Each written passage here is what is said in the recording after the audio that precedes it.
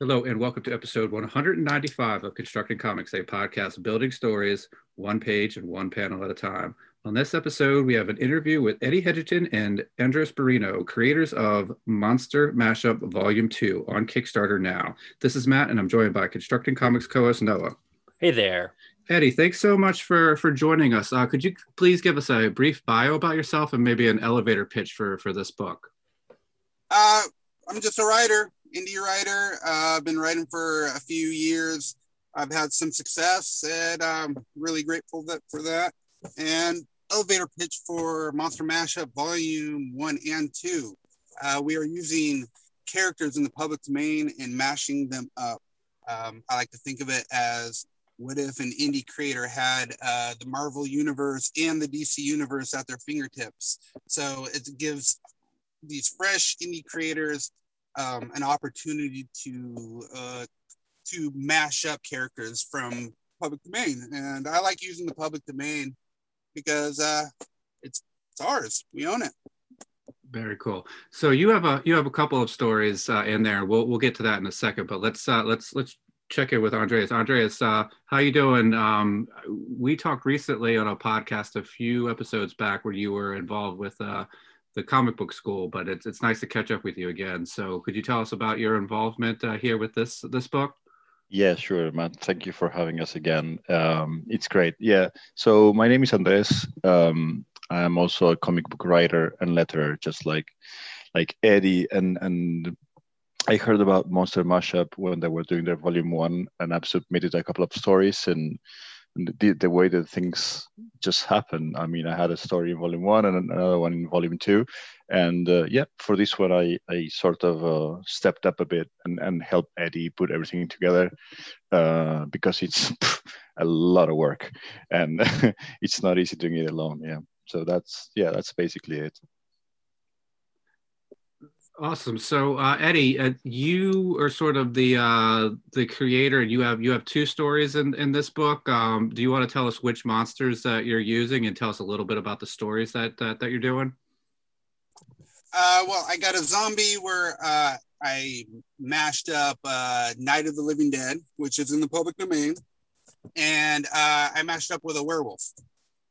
And yeah, I don't want to spoil too much, but yeah, it's really cool that we could actually use characters and places in Night of the Living Dead.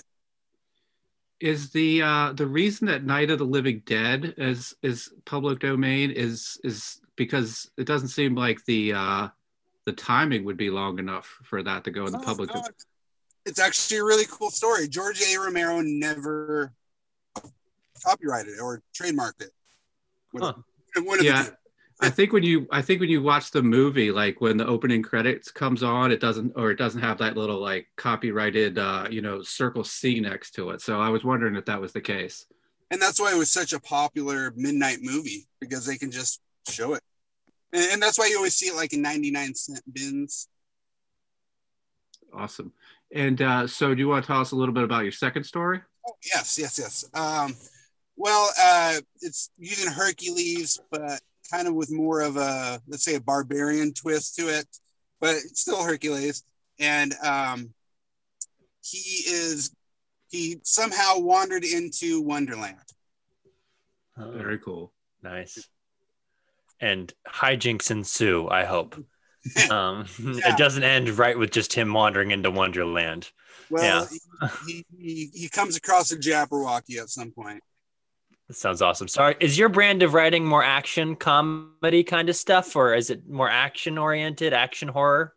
Actually, I don't really write too much action. Usually it's more, I guess, dramatic or actually sweet little stories. That's usually what I enjoy telling. But every once in a while, I love a good action story. I grew up with action comics. So it's like, it's not my number one love, but it's still just a love. Yeah, that's awesome. And Andres, what's your brand? Like, what do you like to write with when it comes to comics? Like, I guess, how are you approaching, like, how have you approached, writing for this anthology in the past? So it's interesting. This anthology again is something that completely spoke to me when I first read what this was about, but yet this is not exactly what I love doing. Right? What I love writing is what I describe as a Twilight Zone episode. Right? So I usually love very ordinary stories with a very extraordinary component to them. So that's what I usually like, right? So I guess I'm more in a fantasy world. I think that those are where my stories live, and yeah, I think it's great being able to mash up characters, especially in the public domain. I think it's fantastic, but I never quite approached the stories that way. I don't like using. It's not that I don't like. I don't choose to use monsters in my stories. Not because I don't love terror, because I absolutely do, but mostly because they are so extraordinary. And yeah, my stories are usually a lot more about life, and very very small stories about life that come across something very very extraordinary. I guess that's how I would describe the stories I like to write. Yeah. That's very cool. And so what, like, when you got like, so I guess like then like what sort of public domain characters do you like? Like what was sort of attracted to you? Like what character did you like think of that sort of like attracts, is like sort of attractive to you in that sense of So storylines? so when I started looking into this, when I saw the pitch for the first volume and I started looking into this, I started searching in the web for a list of public domain characters. And even though I had a very good understanding of what public domain was at the time, I was blown away by the list of characters out there. It's amazing. It's hundreds and hundreds. It's it's so much longer than you would think it is, and there's so much potential there. It's absolutely amazing. So at the time, the first thing that popped into my head as a very cool character was Captain Nemo from 20,000 Leagues Under the Sea. I've always watched the Disney film with James Mason and Kirk Douglas. I've always loved the film, so that character, I said, I've got to have this. And volume one, maybe Eddie can talk to this, but he didn't want monsters repeating, so you kind of needed to make them yours, right? You need to reach out to him and say, hey, I'm using this one and that one, right? So that no one else could actually use them. So that was very interesting. So I remember jumping at the chance of using Captain Nemo and and saying, hey, I'm calling it. I remember that. So I used, the first time around, I used Captain Nemo and I put him against him and his whale. I put him against Captain Ahab from Moby Dick, right? And that was my first time around, and the monster there being the whale. And in particular story, the whale that Ahab was chasing was Nemo's submarine, right? So it was a mechanical whale, although he didn't know that. That was that time. And for the second story that ended up coming in volume 2, at the time I had just moved over to France. I'm living in Paris now. I'm originally from Buenos Aires, Argentina, and so I just moved there, and it was interesting because I had discovered much of the architecture here in Paris, which is absolutely amazing. And one of the most beautiful buildings here is the opera, the Palace of the Opera, which is called the Palais Garnier. And that's where the Phantom of the Opera takes place. And I was kind of blown away by that. So I said, I'm going to use only French characters for my second story. And I ended up using the Phantom of the Opera and Quasimodo, the Hunchback of Notre Dame. Yeah. That's awesome. Yeah. Phantom of the Opera is such an underrated novel. It's Gaston Leroux's like I just wish people talked about it more. It's such a great mix of horror and mystery and all that stuff. It just like sparks the imagination. And then if you can read through any of Victor Hugo's work, I salute you. Like, just like, good job if you were able to read through Hunchback of Notre Dame. Yeah.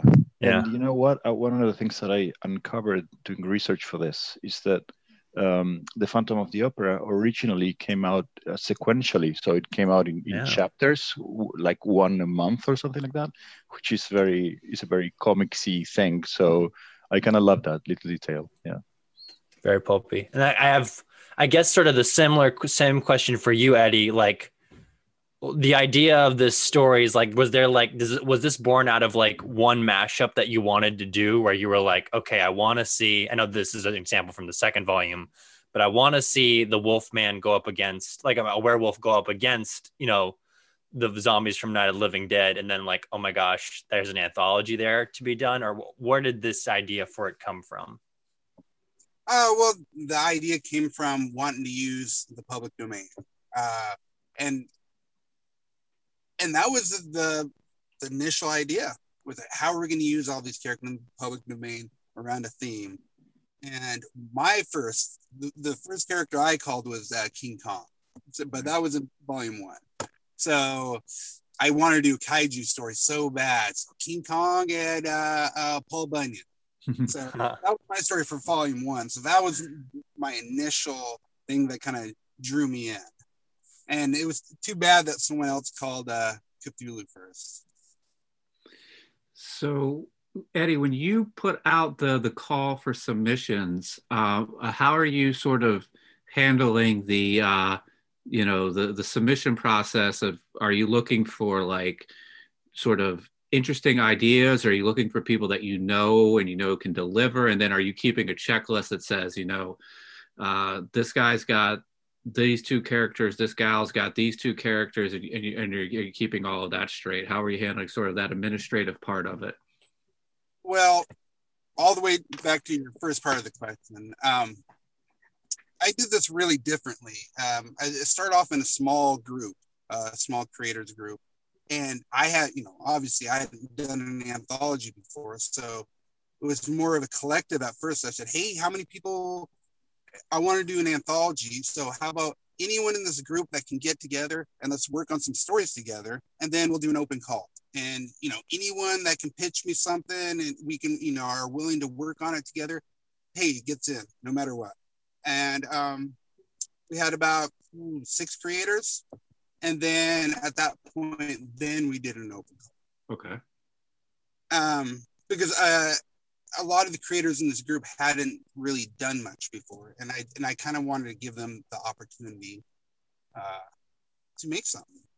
And I think a lot of people were really surprised. It's a very fulfilling experience. But then we did an open call, and you mentioned that earlier, trying to keep track of all the monsters. That was the toughest part, because someone would have a great idea here, but someone else have a great idea over here with the same character, but they could be substituted for someone else. So I have to call, or contact the other person and say, hey, do you mind if you could change the character here? Because I almost had a list of substitutes for, so many characters. Nice. So that must have been interesting. The Google spreadsheet of monsters and people. If somebody's looking at your history and your computer history, and you got this spreadsheet of Godzilla, King Kong, Paul Bunyan, that must have made for some interesting, internet sleuthing. What's this guy up to here? Yeah, well, I literally had a list, and I would just almost like every night, if I had some time, because so many people would come up to me like, well, I want to tell a like a horror story with a sea monster, and well, there's Kraken, you can use Kraken. Mm-hmm. So I have this list, and so people would come and say, oh, well, how about this, how about that, and I would guide them. I help them pick out the characters. So that was fun too. What about what were the calls for like complete teams, or were the calls for like if you're a writer and there's an artist that wants to come in, maybe I can mash you up, or were you looking for units to come in and work together? Well, I think usually teams always get priority, but Mm-hmm. There was a really good story, and we had a handful of artists that were looking for writers, and I were able to team up some people. So that's always difficult, and it's an effort, but we did it. It's really cool to offer it to creatives. So, Andreas, you had mentioned that you are a letterer. Are you lettering the stories that you work on? So I usually do, yeah. In the case of Volume 2, that's out in Kickstarter right now. I did, yeah, I did. But the one in Volume 1, this is a funny story. So when everything came together for Volume 1, I was out there looking for an artist, and I came across a guy that I kind of liked his portfolio. It was only later that I realized that this guy is actually from the same country that I am from, right? That was always very funny. When you look for people online, you never know where they come from, right? And we worked together. We agreed on a page rate, and so he started sending me the drafts, and we worked through them.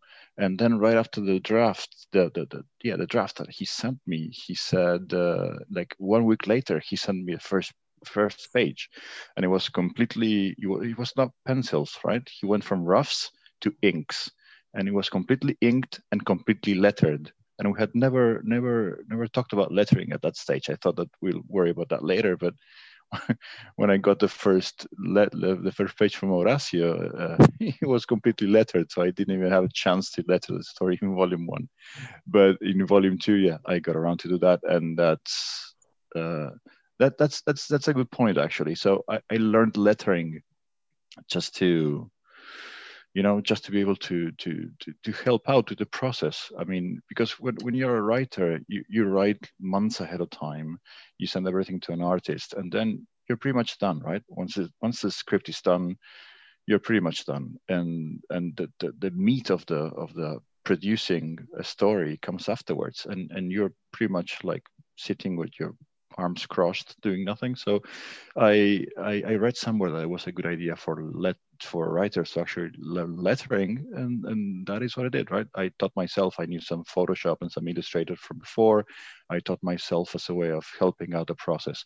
And but yeah, it's tricky, right? Because I mean, if you're not at least decent, you can totally ruin a story, a good art in a story if you're not a great letterer. So that's always tricky. It's always a tricky decision.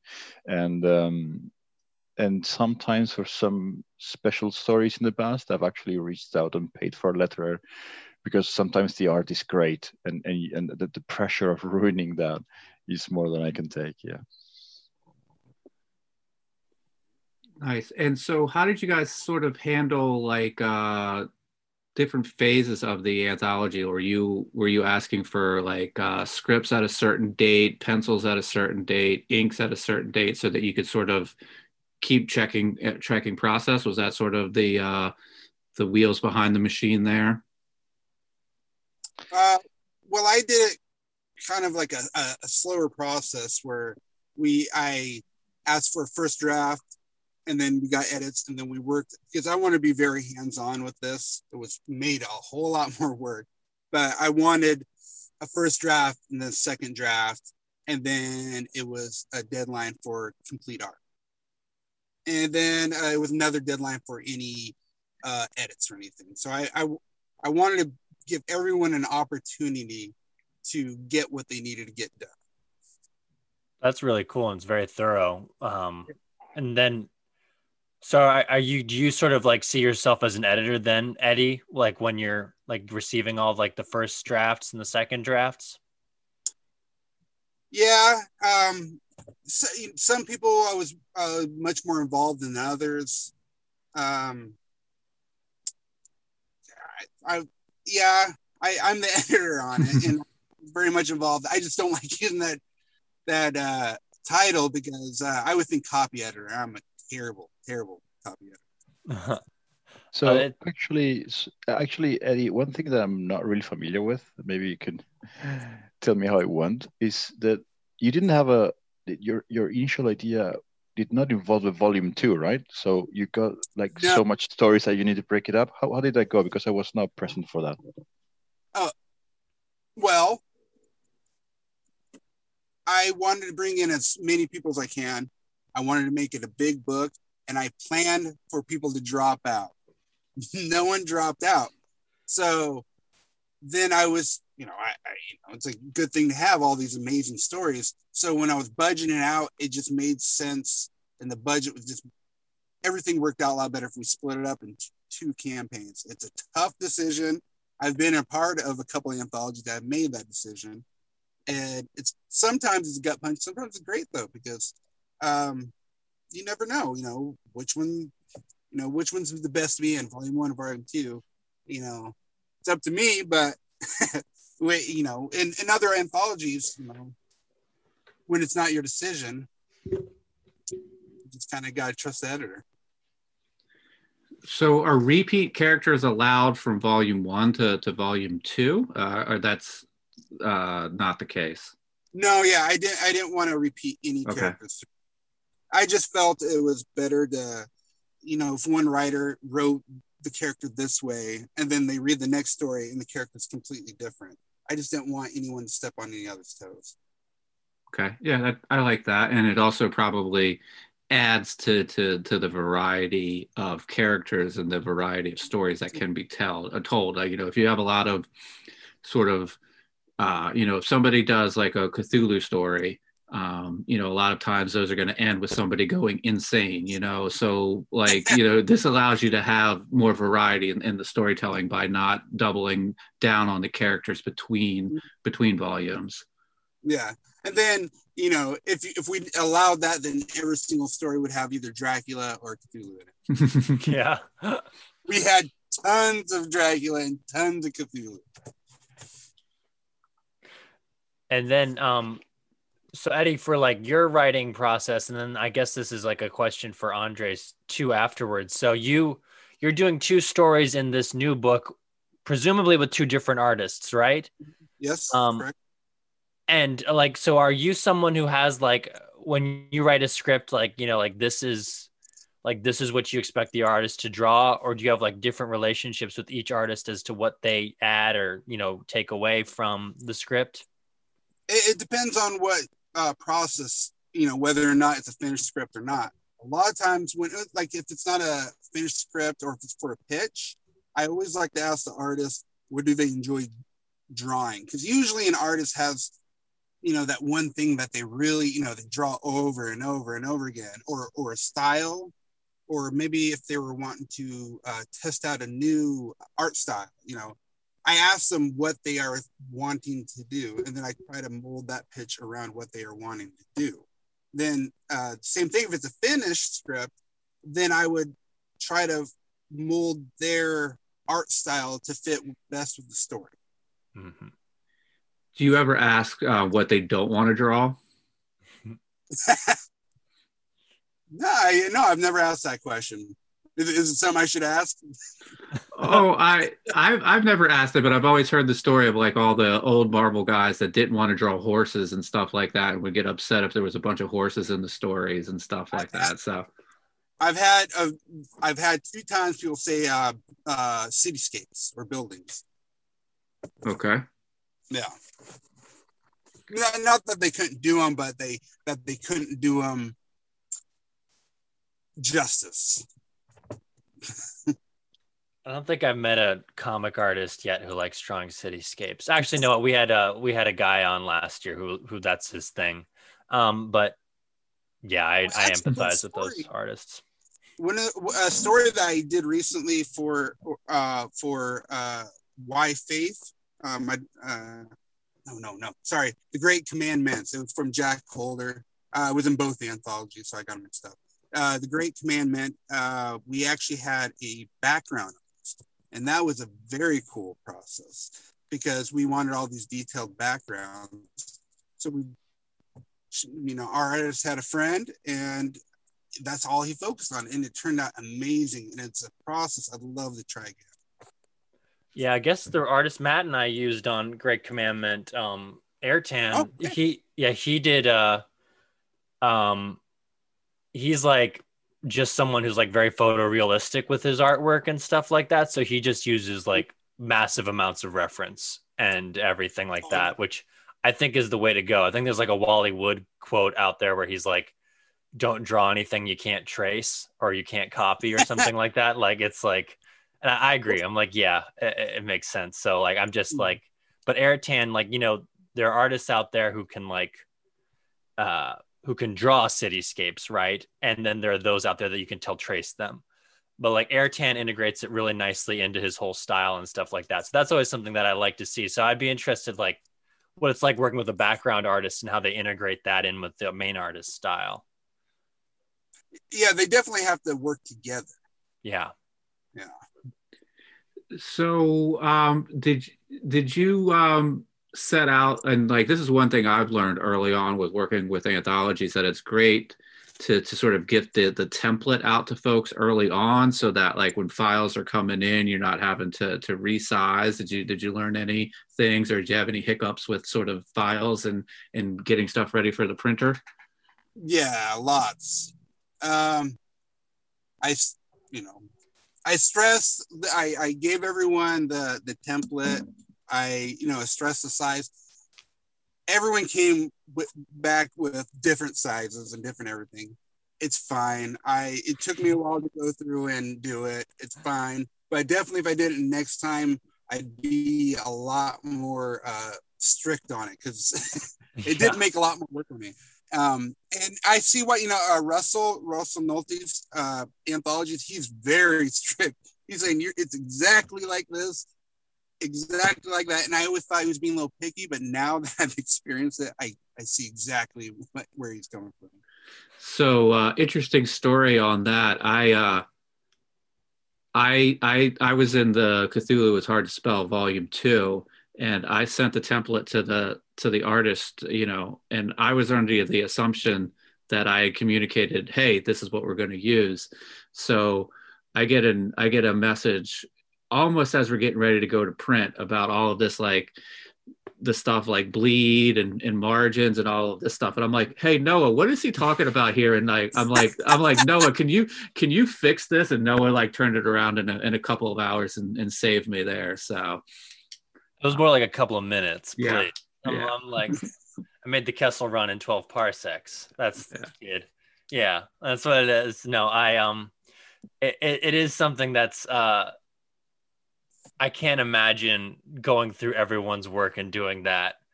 Because on like the last project Matt and I did, I was the main artist, but like I was sort of the go-between between the colorist, and then I lettered it as well. And then I was sort of integrating some other people's artwork into the book, and that was a hassle, like to try to make sure that everything stayed the same resolution and the same, it's not a nightmare, but it is work, like it's just, and then it's tedious work. It's tedious work. And then there's just always the unpredictability of not being able to like, be with the printer, like that's what like previews are so great for. But like, for me, like, it's hard to not be there actually watching it be printed and then like seeing it come off the printer and then being like, I don't know, just that waiting to make sure that everything looks okay is rough too. Yeah, I feel like a lot of times like indie creators, like we set everything up, but there's always that sort of that moment of doubt when you have the box on your front step and you get the knife out to cut it, and you're like, am I going to be pleasantly surprised that everything is all right, or am I going to be in for another type of surprise where what I thought I saw in the proofs was not exactly what showed up in my box here. I just accept that I'm not going to be happy. Just accept that right away. Andres, do you guys teach like formatting and things like that? Is that something you stress?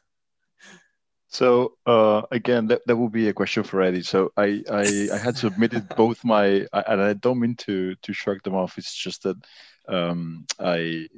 so both my stories, they came pretty much together at the same time, and it ended up happening afterwards that one of them was put into volume 2. And again, I only stepped up to help with the campaign recently, and yeah, at the time I submitted everything, I was just nothing more but another creator for for the anthology. So I don't really remember how strict Eddie was about that, because I mean I don't remember even going over what my artist had done. I just remember putting everything together in a zip file and sending them over to Eddie. So all of the painstaking process was on his own. I sadly I didn't help with that. On your own projects, are you kind of picky about all that stuff? Oh, absolutely. Yeah, Oh, yeah. I'm very OCD about those things. Yeah, absolutely. Yeah. And I have a much better understanding of why that's needed right now after helping with this whole campaign and putting this book together, because just like you guys said, right, everyone will send you something different, and it's a lot of work. Yeah. Is it kind of like, Eddie, like with this like new campaign, is it good to have sort of someone in your corner to sort of like give you backup now? Like, is that something that was like a big takeaway from the first one? Yeah, actually, I didn't have anyone on the first one. Yeah. If we go back to the origin story, I was in that small group, and I started it with someone else, and we started working on it together, and I started getting the open call ready, and he bailed out as the open call went out. So at that point, I had to do it. So I just did what I had to do. And I said, this time I need someone to help. That makes sense. Yeah. Is that Yeah. Is Andres the only guy who's helping you out, or do you have other people behind the scenes on this one? Yeah, we have a couple people. Yeah. Andres? So yeah, indeed. So we I don't want to say this out loud, but we kind of made it up as we went along, to be honest. We have this guy called Michael, who's another writer for also volume 2 that has a great story on it, and he kind of also came up and raised his hand when we were looking around for someone to help out, and he's the guy that's being the visible face of all of our update videos on the campaign. Yeah, absolutely. And in these kind of things, in my experience at least, people bail out on you, right? It's an unfortunate truth. So this story that's in volume 2, so it's called Bells of Notre Dame, and that story I started with this artist that was absolutely fantastic, and he sent me the roughs, and it was absolutely gorgeous. But then when the time for the deadlines was coming closer, the guy like started ghosting me, and eventually he came back to me and said, sorry, I'm not good with deadlines. And I I threw a fit, and I went back to Eddie saying, hey dude, let me find another artist, give me some more time. And he graciously did. And I came across a second artist, and we were able to put the story together. Yeah, people bail out on you on these anthologies, man. The sad truth. Yeah. So one thing I always wondered about when somebody is putting together an anthology, you're at the point where everything's submitted, you're getting stuff ready to send to the printer. How do you look to establish the order of the stories that you put in? Because I almost feel like it's like, if you think about it, like when you would get like an album, there was always like, you sort of like wanted to like build up to something, and maybe like the third or the fourth song was like the most rocking one, and then you sort of slow down for a little bit, and then you get excited again at the end. How much sort of planning goes in there? Oh man, I don't know how many different versions we did, Eddie. We did like 4 or 5 of them, and we kept going back and forth with them and saying, no, but let's put this one here.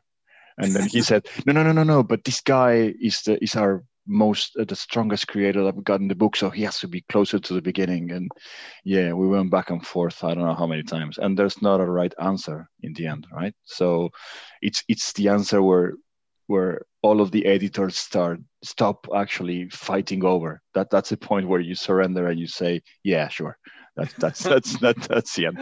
So I think it was George Lucas who said, I always go back to this, he said, movies are not finished, they are abandoned, and I absolutely agree with that. So it's the point in which we are both happy with it in this case, right? And I don't know how many iterations of this we did, man.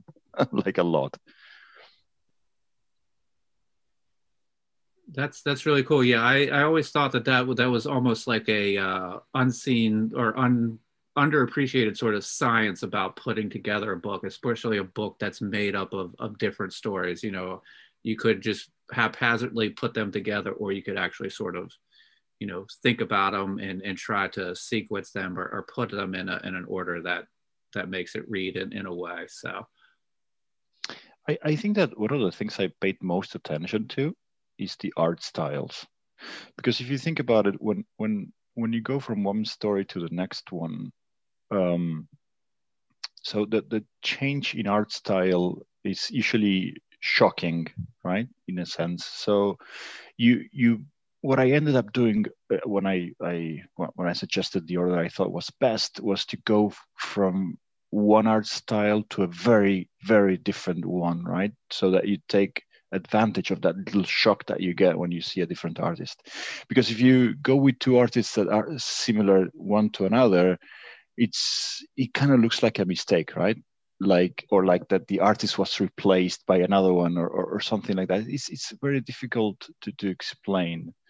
But I always like to say, okay, if this story was color and we have one that's black and white, I usually like to make the most of that change and make it as shocking as you can. Also as a way of getting people interested in what's coming up, right? mm-hmm. Because that's the other thing with anthologies. I always wondered about that, and I don't have an answer, but let's say that you buy an anthology. This one has 21 stories in it. So how much do you really read, right? If you are a creator in that anthology, you'll go straight to your story to see how it looks like, right? But how much do you actually read of an anthology? When do you get to a point where you said, yeah, I know what that book is about, right? So it's interesting, and you have to make the most. It's like a page turn in a sense, right? You want to make sure that you keep the flowing interesting for the people that are not invested in the book to actually find a reason to keep on reading, right? And not give up on it. So that was, I guess, my approach when we discussed this. I'm sorry, go ahead, Matt. No, just sort of with that, I'm wondering, like, probably a lot of people read, like, they might read like 3 or 4 stories, stop, you know, put a bookmark in there and then come back. So that also that change in style could also sort of, you know, after you read those 3 or 4 stories, you might be, you know, walking around, but you're thinking about what you just read. And then you're like, all right, I'm ready to go back in. You pick up the book, you flip it over to the bookmark. And then that change in art style is almost like, you know, a change in when you picking up that book, the experience is different as well. It's interesting that you mentioned that, because now that I think about it, I don't think I work like that with anthologies, with comic book anthologies. I don't think I work like that. So I think that it's interesting. I think that I read them out of order, right? And I go at them and look at, like, flip through the book and say, okay, I find this the most interesting one.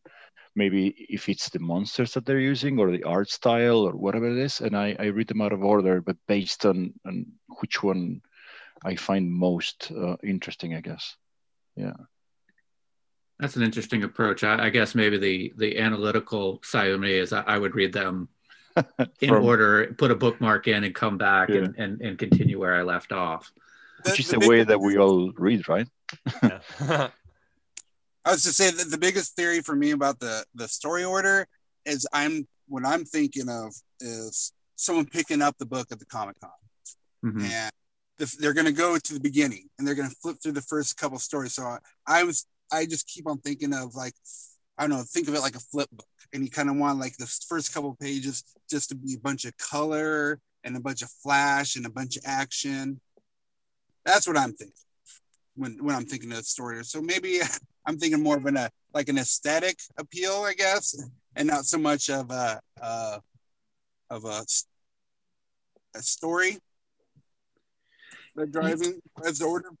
Yeah, I mean that would make a lot of sense as well because I know like, with like prose books, a lot of things is like they want to make that first 5 or 10 pages like really exciting for somebody who would have picked it up, in the store, that's glancing through and wants to get a feel for it. They want to make sure that they do that in that first 5 to 10 pages to get them to, say this is the book I want and take it to the counter. So it's probably a very similar approach. That's what I was thinking of. Yeah, interesting, but that order of stories needs to work at two different times, right? Mm-hmm. Good point. So what Eddie's saying, so you're picking up the book on a stand, but you haven't bought it yet, right? But then it also needs to work once you put your money down and you take it and you're reading in bed, and the order of stories still needs to make sense after you actually purchase the book. So it's kind of has like multiple purposes, and it's kind of an art to put to put the stories together in a cohesive order, I guess.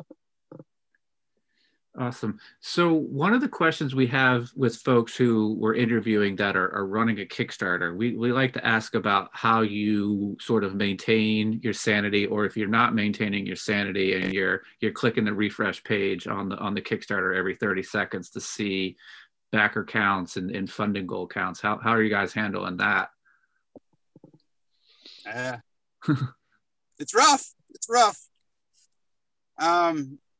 I try to be absent-minded about most things that make me stressful. Sometimes you just got to do what you got to do. So if you've already committed to actually doing it, well, that's most of the work right there. So, free your mind and the rest will follow. Yeah, I don't agree with that at all, but fair enough. I know. Yeah, Andrew's not with me on that. He's at the total opposite spectrum. Yeah, which is kind of there's a couple of things that ended up working really well with this collaboration between Eddie and myself, and that's one. We have a very different approach to things, and the other thing is that we are 9 hours offset by the other, right? So he's in the west coast of the US, I'm in Europe, and so we've been kind of relaying all along the campaign, and I've been taking over when he goes to sleep and the other way around. That has been working very well. But going back to your Kickstarter question, it's it's very stressful. It is. I again, I wasn't involved in volume 1, but I remember it got funded in like, I don't know, 25 hours or something, and that kind of spoiled. I mean, this is my first actual Kickstarter campaign, and I knew it was not going to be as fast as volume 1, but it's a struggle, right? Mm-hmm. We have like 40 something creators in this book, and I'm trying to be the shepherd that pushes them and reminds them constantly to reach out to their bases and say, promote the book, spread the word. And it's quite nerve-wracking. And yeah, you go up and then you go down. One of the things I just learned is that people can cancel their pledges throughout the campaign, right? And you obsess about the percentage of funding, and then one day you notice that you're lower than the previous day and said, what's going on? And as it turns out, people can actually cancel their pledges.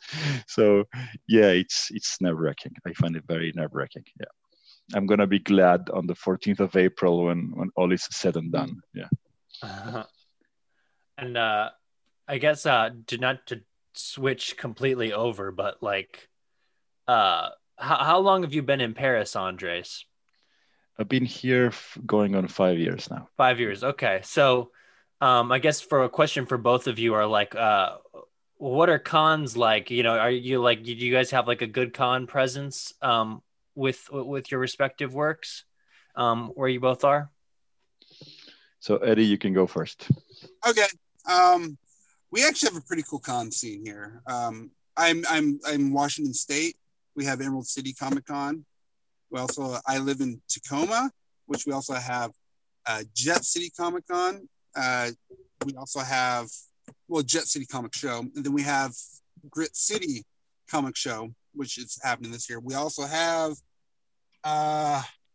SummerCon, which is just a little bit away, and then down in Portland we have Rose City Comic Con, and up in Vancouver we have shoot, FanCon. Mm-hmm. And those are the bigger ones. There's tons of smaller ones. But yeah, we're pretty lucky here in the Pacific Northwest. We can go to them year round. It's awesome. Yeah. And the culture here is very different, right? So we do get Paris Comic Con here, but honestly, when I wanted to start actually having a presence on the floor with what I've been creating, this beautiful pandemic of ours hit, and a lot of cons got cancelled. So yeah, there's a lot of the approach is very different over here, but there's a lot of festivals out there that you can actually have a table in. But yeah, I still need to do that for the first time over here. I haven't yet, but I mean, yeah, we've got COVID to thank for that, unfortunately. Yeah. 2020 was like the year that I had planned 4 conventions, and I even like at the end of 2019, I did a Facebook post and like 2020, my big year, guys. This is the make it or break it year. It's hilarious. Oh man, yeah. I guess like for you, Eddie, like we had a guest on who was from the Pacific Northwest a couple of weeks ago, and he talks about like it's a pretty great area for like comic books and sort of the culture of comics and stuff like that. Like, are you like, I guess like outside of pandemic, are you able to like meet up and like, you know, hang out with like-minded individuals? No, I don't have any friends. Yeah, understandable. Yeah, that's a simple answer to that. Sorry. I wish I had a better answer for you. No, I don't have any friends.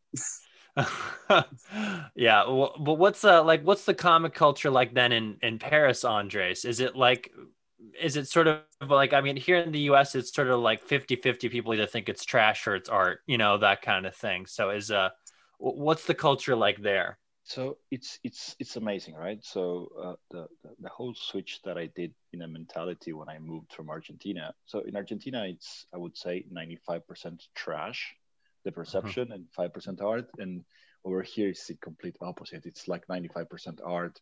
These guys have such a rich culture of what they call BD. They call it bande dessinée, which is the word for comic. And they've got so many specialized libraries here, and they have such a production.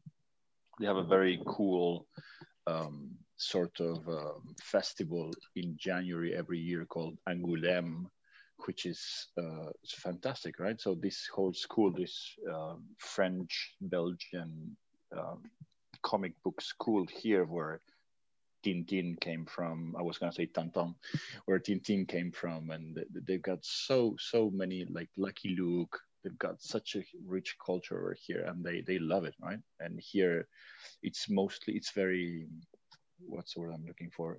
It's very intellectual. It's a very intellectual scene, right? And they love it, and people actually, very old people, going the subway reading a comic, and that's absolutely accepted and fine, and no one laughs at the guy, right? So I'm used to people like making fun of you reading when I'm only reading comics when I was at home back in Argentina, and now here, no, it's amazing. Actually, I moved to the right place. Yeah. Sounds like it. Yeah, I've heard that about Paris. I just wanted to make sure that it was true. You know, it doesn't sound like a paradise until comics are accepted. So I think Paris is a paradise then. Yeah, the other difference. That's all I expect when I go. I'm just gonna be like, if it falls short of that, I'm gonna hate it. No. Yeah, absolutely. And the other big cultural difference here is that they don't have floppies. They put everything out in what they call albums, which are hardcover, I don't know, 60, 70, 80 pages, and all of the stories are concluded within that. I mean, you can have several volumes of things, but they have a very different approach, and even the size of the pages are different, right? They have a lot bigger pages over here, and they actually have bigger panel counts per page because of the bigger real estate. Yeah. It's very interesting. My 6-year-old niece, I've been getting her comics lately, and just like trade paperback stuff that we have here, and she's been loving them. But the other day I brought in a hardcover graphic novel to show her, and she was like, "That's a book comic?" not a comic book, is what she said. So it's like, she's like, I like comic books. I don't like book comics, is what she said. So Smart girl. yeah. Yeah. Awesome. Well, guys, I really enjoyed talking with you guys, and I know that you guys are working on this. Are you guys thinking about tackling more monsters in the future, or are you guys maybe taking a break and want to work on something different coming up? What are your thoughts there? Well, yeah, that's a hot question. I keep on getting the question asked if there's going to be a volume 3. I'm not planning a volume 3 as of right now. I do have another idea for an anthology I really, really want to sink my teeth into. But, first things first, get this done out of the way. Got to make sure this is successful. Mm-hmm. Can't really plan the next project until this project is successful. And, who knows, though? Who knows? I think Andreas has something to say about that. Yeah, I think that you hit the nail in the head. I think that it's been challenging to get this funded, right? So, and right now, as we are recording this, we can't take for granted that we'll be funded. So, we'll do our best, right? But it's tough out there, and yeah, I mean, we can discuss a volume 3 once we get funded for sure.